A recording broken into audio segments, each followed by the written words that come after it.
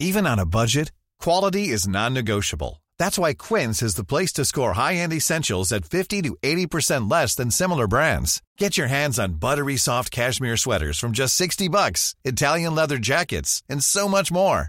And the best part about Quince, they exclusively partner with factories committed to safe, ethical, and responsible manufacturing. Elevate your style without the elevated price tag with Quince. Go to quince.com/upgrade for free shipping and 365-day returns.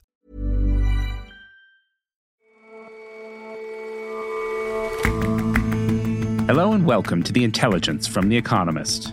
In New York, I'm John Fassman. Every weekday, we provide a fresh perspective on the events shaping your world. Russia has lost more tanks in Ukraine than France, Britain, and Germany possess combined. Armies will always need armored transport. But do the prevalence of drones and shoulder-fired missiles mean that tanks are becoming obsolete? And many of the Ukrainians who have taken up arms to defend their country are not professional soldiers.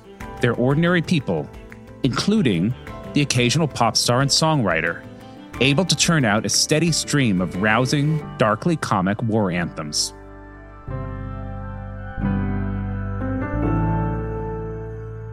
But first,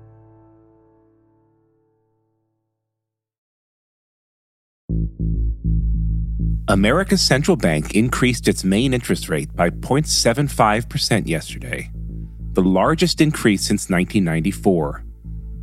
The Federal Reserve faces a tricky problem: how to curb soaring inflation without triggering a recession. That difficult calculus got even harder last week when the latest figures revealed that prices for everything from food to cars to airline tickets to gasoline are still rising. So that's shocking. That's the most expensive that I ever paid for gas, ever. And it's not just the Fed that's in a tough spot. Joe Biden has watched his popularity sag as Americans worry about the rising cost of living.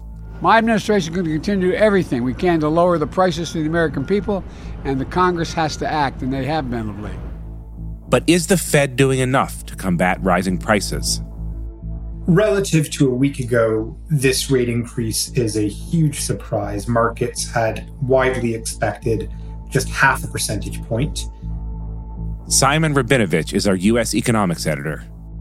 But then expectations shifted quite dramatically earlier this week. So relative to a couple of days ago, this is exactly what was expected. And so, Simon, what happened in the intervening week? Well, I think we have to start by going back to the last Fed meeting and rate announcement in May.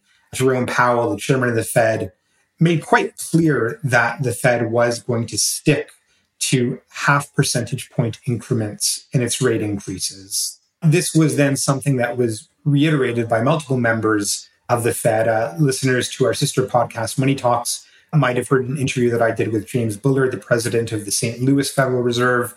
He said he was very content with the plan to raise rates by half percentage point. I don't know if I'd get as wrapped up in this issue. I think we have a good plan for now with these 50 basis point increases. So, Simon, what changed from all that? Well, the big obvious thing that changed, and this is something that Chair Powell referred to several times, was that there was a series of inflation reports just in the last few days that made it look like the price pressures were much more substantial than the Fed had anticipated. Expectations of future inflation look to be getting higher as well. When I offered that guidance at the last meeting, I did say that it was subject to the economy performing about in line with expectations. We got the CPI data and also some data on inflation expectations late last week. And we thought for a while, well, this is the appropriate thing to do. So then the question is, what do you do? And do you wait 6 weeks to do it at the next meeting? And I think the answer is that's not where we are with this. So we decided we needed to go ahead. And so we did. Let's talk about the inflation figures that came out last week. How bad were they? Right. So on Friday, the American government reported that the consumer price index in May was 8.6% higher than a year earlier. That was the fastest rate of annual inflation since 1981. Expectations had been for something in the low eights. Now, that might not sound like a huge difference, between, say, 8.2, 8.3 expectations and the reality of 8.6. But I think the real concerning thing was that if you look at the month-on-month momentum, consumer prices just look to be accelerating quite alarmingly so. The increase in May relative to April was 1%. That was ahead of a 0.3% increase in April. And so it was just a sign that rather than inflation beginning to moderate, which is what the Fed had hoped might be happening now, if anything, inflation looked to be accelerating. What about expectation? How is that affecting the Fed's thinking? As far as central bankers are concerned, expectations are the holy grail, if you will. I mean, they can't control a lot of things that feed into inflation. They can't control energy prices or global supply chains, but their reaction to price pressures do influence long-term views about inflation. And so I think really one of the big concerning things for the Fed right now is not just that prices are going up, but consumers' expectations of prices are going up quite a lot as well. There's a very closely watched survey published by the University of Michigan. It suggests that people expect inflation to average about 3.3% over the next 5 to 10 years. That's up from just 3% a month earlier. The Fed, central bankers around the world, are concerned that inflation expectations are, to use their terminology, becoming unanchored. Their goal right now is to re-anchor expectations to ensure that there is greater price stability going forward. So do you think this rate raise will be enough to do that, to start reining in prices? Well, by itself, it's not going to be enough. And the Fed itself acknowledges that. The expectation is that rates right now are in a range between 1.5 and 1.7 percentage points. They believe rates will have to go above 3 percentage points before the end of this year. From the beginning of rate rises in this cycle in March through to the end of the calendar year, it'll be the sharpest single tightening in a calendar year since 1981. The totality of rate rises through this year into early next year, yes, they probably will be enough to start reining in price increases. And what about the Fed's credibility? A lot of the questions at the press conference focused on this last-minute decision to raise rates by more than initially expected. Do you think this will have an influence on investors and on the Fed's ability to get inflation under control? Well, I suppose you could look at credibility in two different dimensions. In one dimension, there's the credibility of, do you stick to what you say you were going to do? In that respect, you could say the Fed has undermined its credibility. It clearly had a forecast that it was going to be raising rates by 0.5 percentage point, had led markets to believe that. It went higher than that. But there's another dimension, which is the Fed has to have credibility fighting inflation. And so there was a big upside surprise in the data in the past week. Chair Powell has said all along that the Fed has to be extremely nimble in responding to data. Well, when the data surprises on the upside, the Fed basically has to surprise on the upside as well. So I think it's effectively reinforced the impression for the markets that it's important to pay attention to what the Fed is saying, but it's much more important to pay attention to what the data is actually doing. So how bad is the inflation problem in the U.S. compared with other countries? It really is a global phenomenon right now. Consumer prices in Britain, they were up at an annual pace of 9% in April. From Germany to Australia, inflationary pressures are bubbling up. Even Japan, long mired in deflation, is not entirely immune to all of this. It's clear that there are global factors driving up prices, and those are, very obviously the big and worryingly rapid ascent in food and energy prices, which to a large extent have been caused by Russia's war in Ukraine. Plus, of course, you still have continuing snags in global supply chains. Looking at America, it's clear that excessive demand has been part of the picture. There's roughly 2 jobs available for every one unemployed person in America. If you look at different measures of gross domestic product, it's well above trend, partly stemming from the incredible stimulus at the height of the pandemic and continuing through until last year. So, that excessive demand is something that central banks and that the Fed in particular can address through their tightening. And that is what Chair Powell is trying to do. So the risk to these rate increases, I suppose, Simon, is that they cool the economy to such an extent that it tips it into a recession. What's your view? What do you think Americans should fear more right now? Continued inflation or recession? Pretty much any time the Fed raises rates aggressively, it leads to a recession a couple of quarters down the road. Equally, if you look at both how low the unemployment rate is in America right now and how high inflation is, anytime that unemployment has been below 4% and inflation has been above 4%, as it currently is, a recession has invariably been the outcome as the Federal Reserve tries to get the economy back into balance. So it will be an incredible act of escape if the Fed is able to avoid a recession this time around. The better news is that there's reason to think that if there is a recession, it will be a relatively mild one. If you look at the Fed's current projections, it sees the unemployment rate going from roughly 3.5% now to more than 4% as a result of its tightening. That does speak to the recession risk. But ultimately, the biggest concern for the economy is that inflation is allowed to get out of control. At that point, the Fed is going to have to tighten even more aggressively. So I think inflation still really is the big concern. And the hope is that the Fed is somehow able to take some of the heat out of prices without provoking an overly sharp slowdown in growth. All right. Simon, thanks so much for your time today. Thank you, John.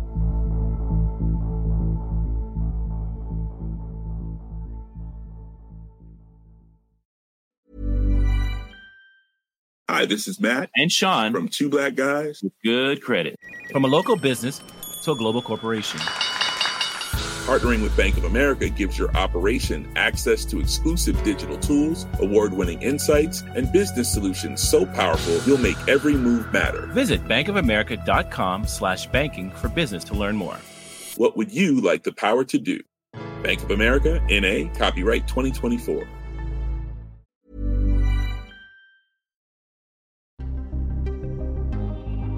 The war in Ukraine has exposed the vulnerabilities of the Russian army, not least the way it uses tanks. Many have been captured, others have been taken completely out of action. Ukrainian soldiers are more certain of destroying their targets. The Russian T-90M tank being taken out north of Kharkiv. Its extra armour no match for Western-supplied anti-tank weapons, which are proving decisive. The sheer scale of destruction has raised questions about whether the tank still has a role to play in modern warfare. Russian tanks are getting absolutely mauled in Ukraine. They've lost over 700 tanks in this war. About half of those have been destroyed. Over 700 tanks is more than the tank fleets of Britain, France, and Germany combined. Shashank Joshi is our defense editor. So anti-tank weapons have been incredibly successful in Ukraine, but it doesn't necessarily mean that the tank as a military platform is obsolete. I still think there is a future for it. So let's talk about those anti-tank weapons first. What are they and how have they been deployed in Ukraine? Well, I think the war has really highlighted two potent threats to armor. One of them is the weapon that's perhaps the most famous weapon of this war, and that is the anti-tank guided missile. I think many of our listeners will have heard of the Javelin missile. Perhaps some others may have heard of the British-Swedish NLAW. These are basically missiles that are shoulder-fired and can destroy a tank. The Americans, British, Europeans have given Ukraine many, many thousands of these. And these aren't new. You know, we've known since the Yom Kippur War between Israel and the Arab states of 1973 that these things can do real damage to a tank. But modern anti-tank weapons have very good guidance systems. And I think the other important thing is the old kind of rockets, think of the bazooka of the Second World War and stuff like that, they would have struck the tank where the armor is pretty strong on the front. The new weapons can go up in the air and they plunge down. They're called top attack mode. And they strike the tank where the armor is weakest, which is on the top of the turret. So that's, I think, one of the novelties of what we're seeing unfold. So that's one of them. What else are we seeing? The other one, I think, is that it's now easier to attack stuff from the air, right? And that's just really the fact that armed drones have become ubiquitous. They've become cheaper, they've become simpler to use, they've become more accessible. In addition to that, we also see other kinds of drones. These are called loitering munitions. They're effectively kamikaze drones. And even some really basic things. If you think about the kind of quadcopter that you might have as a hobbyist to take photographs of, you know, your family parties or something, Ukraine's been using that kind of thing to drop Soviet-made anti-tank grenades onto tanks below. So essentially attacking tanks from the air using drones, which you can fly cheaply, they're small, they're disposable in some ways. This is also a big challenge to the future of protecting tanks. So these weapons have really laid waste to Russia's tank fleet. I wonder, though, does that success indicates something about the obsolescence of tanks and armored vehicles more broadly, or is it specific to Russia, to this conflict? I think that's the absolutely central question. And what I would say is, John, I earlier talked about the 1973 war with Israel and the Arab states. Well, after that war, armies realized we've got to protect tanks. And you don't do it just by sending a tank into a sort of, a busy urban area. You do something called combined arms warfare. The idea is each arm in the military compensates for the weaknesses of the other. So a tank has a big gun, it has heavy armor, but a tank can't go into the woods on the side of the road and flush out all the little ambush squads carrying Javelin missiles. A tank can't go into a warren of buildings in an urban area, sweeping it free of threats. So the point that all armies learned from the 1970s, this isn't new, is that you have to do this stuff well. You have to use artillery to try and suppress those people who might be pointing anti-tank missiles at you. You have to use smoke screens to disguise where your tank is going. And what we have seen in Ukraine is that Russia has just completely bungled it. And so if you don't look after your tanks, of course they're going to get mauled by these kind of forces. So just to be clear, these are tactics that have been known for half a century, but Russia just isn't using them? That's exactly right. These are tactics that go back even before the 1970s. In some ways you could say World War II, in some ways even before that. But ultimately, what we saw, particularly in the first month of this conflict, was basically amateur hour when it came to Russian armored warfare. And that's also a kind of tactical failing. It's also a planning failure, right? When they were attacking Kiev, lots of the artillery that you would need to suppress those anti-tank forces, it was stuck at the back of these congested columns, these long convoys that we talked a lot about on this show a couple of months ago. That was a function of poor planning. So basically, as with so much of this campaign, it isn't about the technology, it isn't just about the platform, it's about how you use it. And Russian tactics have not shown the technology at its best. Does all of this mean that the tank still has a role in combat these days, or does it just face too many lethal threats? Is it designed for a different era of warfare? John, I think to answer that, we have to sort of just take a moment to consider what's the tank actually for, right? What's it doing? Well, it's there to combine three things: firepower, mobility, and protection, right? It has a big gun, it has tracks and it can move, and it has heavy armor that can shield the people inside it and lead the way for infantry. You still need something that can do all of those things, right? You still have to have something that can punch through enemy defenses, that can withstand the guns of other tanks, that can exploit those breakthroughs and move rapidly behind enemy lines. Something has to do all that stuff. If the tank isn't doing it, something else has to do it. Maybe a kind of slightly lighter armored vehicle, which has less armor, a smaller gun, but is cheaper to build in bigger numbers. But you still need something to do that. The other thing to bear in mind is that there are also new ways to protect tanks. There's something called active protection systems, and this is a special kind of armor that effectively has little radars built in, and when it sees incoming rounds, it can detect those and explode outwards to counteract that. Now, that's expensive, it's heavy, it isn't installed on a large number of tanks. The Russians barely have it in service, but it means that the defense is also improving. And Shashank, there's a lot more about this in your piece on our website, which looks a bit different to what we normally see online, right? We have an absolutely fantastic 3D model of a tank designed by our brilliant graphics team and interactive teams. So, yes, this isn't our usual article. This is an absolutely brilliant piece of visual journalism, and I would encourage everyone to click on and read it. Shashank, thanks very much for joining us. Thank you very much, John.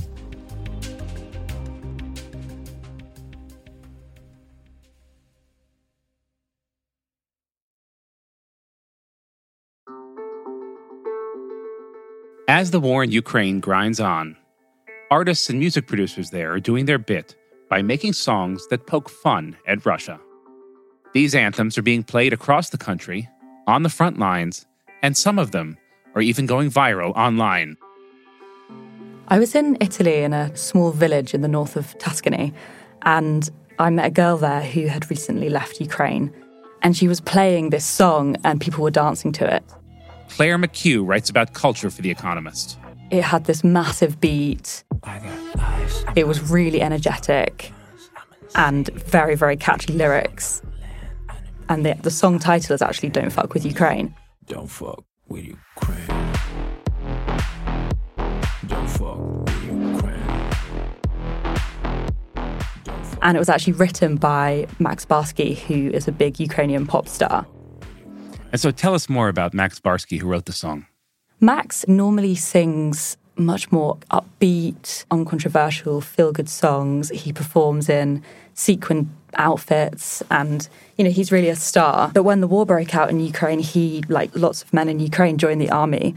And at the beginning, he told me that he just couldn't listen to music. He wasn't interested in making music. He just wanted to look after his family. And then within a week of war, he had released another song, which was much slower, much more painful. You could really feel the sorrow and how hard it was. Lots of piano music, very emotive music video. But then he released Don't Fuck With Ukraine, and he told me that it was inspired by the soldiers around him and the power of the army. When I signed to the military unit, I thought to myself, enough of tears. We are the strong nation. We're the strong people, so we have to resist, protect, and fight. And that's how this new war anthem was born. Another thing that's quite interesting about Max is that even though he does sometimes sing in English, and the lyrics of this song, at least the chorus, are in English, he used to sing in Russian and English because a lot of his fans are in Russia. And then since the invasion, that has now changed. 24th of February changed everything, and also changed my perspective on the music. He's not targeting Russian fans. He's not singing in Russian. So the war's changed not only the style of his music, but also his audience. And so that's a big departure for him. How has the song been received? I think people in Ukraine are really enjoying it, often watching it on TikTok or Telegram, which is a channel that a lot of people are getting their news from. And Daniel Marin, who produced this song with Max, he told me that he's getting messages from people saying that soldiers on the front line are listening to this song.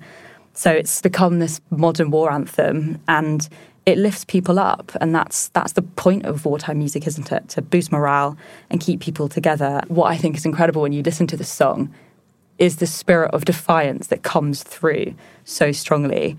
Have you come across other war anthems like this? Yes, there's plenty of them that are being written. Some of them are electronic, but another one that's less electronic is an upbeat folk tune that was written for the Ukrainian army by Taras Borovok, and it's called Bayraktar. Bayraktar. The name of the song is derived from the Turkish TB2 drone, which Ukraine has used to attack Russia during the war.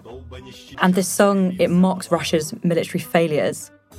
And then another anthem that my friend's grandma is listening to in Ukraine, I mean, that just shows how far this song has spread. It's called Vova I Bashi Blat, and it's produced by Muesli UR.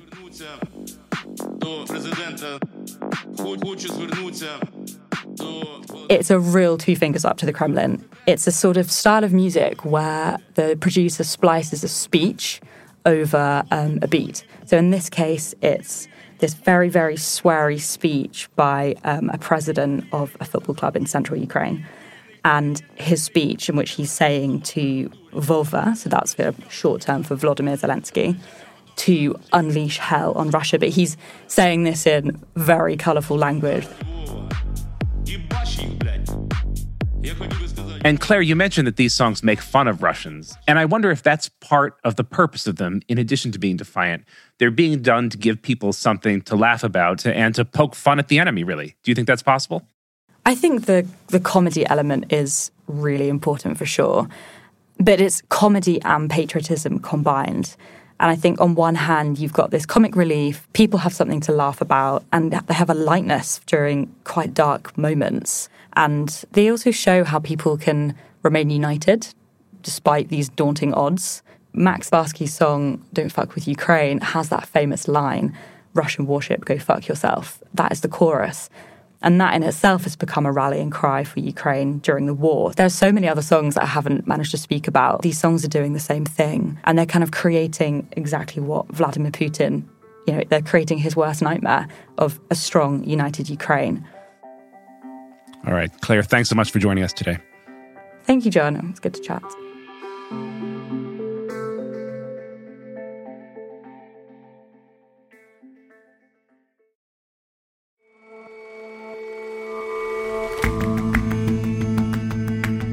That's all for this episode of The Intelligence. Let us know what you think of the show. You can get in touch at podcasts@economist.com. And you can subscribe to The Economist at economist.com/intelligence offer. The link is in the show notes. We'll see you back here tomorrow.